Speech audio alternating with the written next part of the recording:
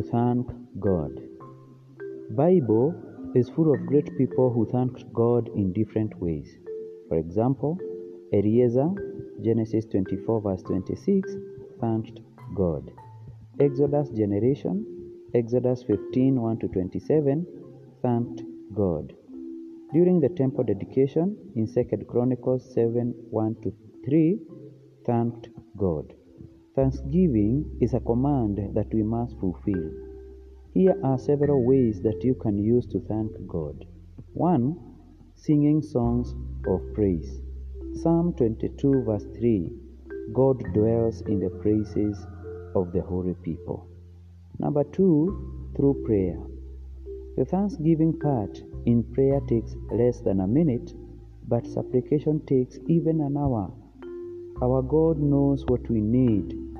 Thank Him for what He gave you already.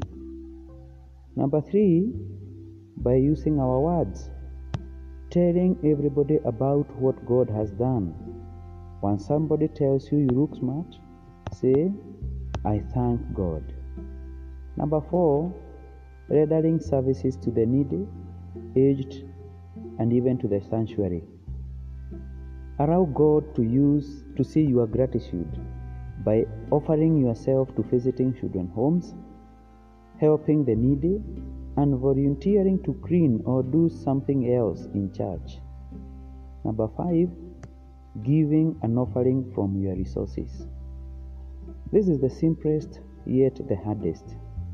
Thanksgiving offering must be given in clean heart, not murmuring, for God rejects any offering offered in bad faith.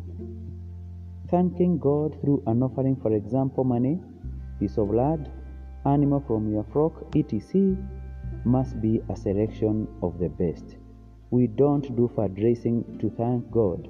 We thank Him with part of what He has given us. Number 6, and our last one today, living righteously. Romans 12 verse 1 says that we offer ourselves as a living sacrifice to please God. Brothers and sisters, thanksgiving should be part of our lifestyle. Does it look hard to thank God? Start today and you will realize thanksgiving attracts more blessings. Have a blessed day.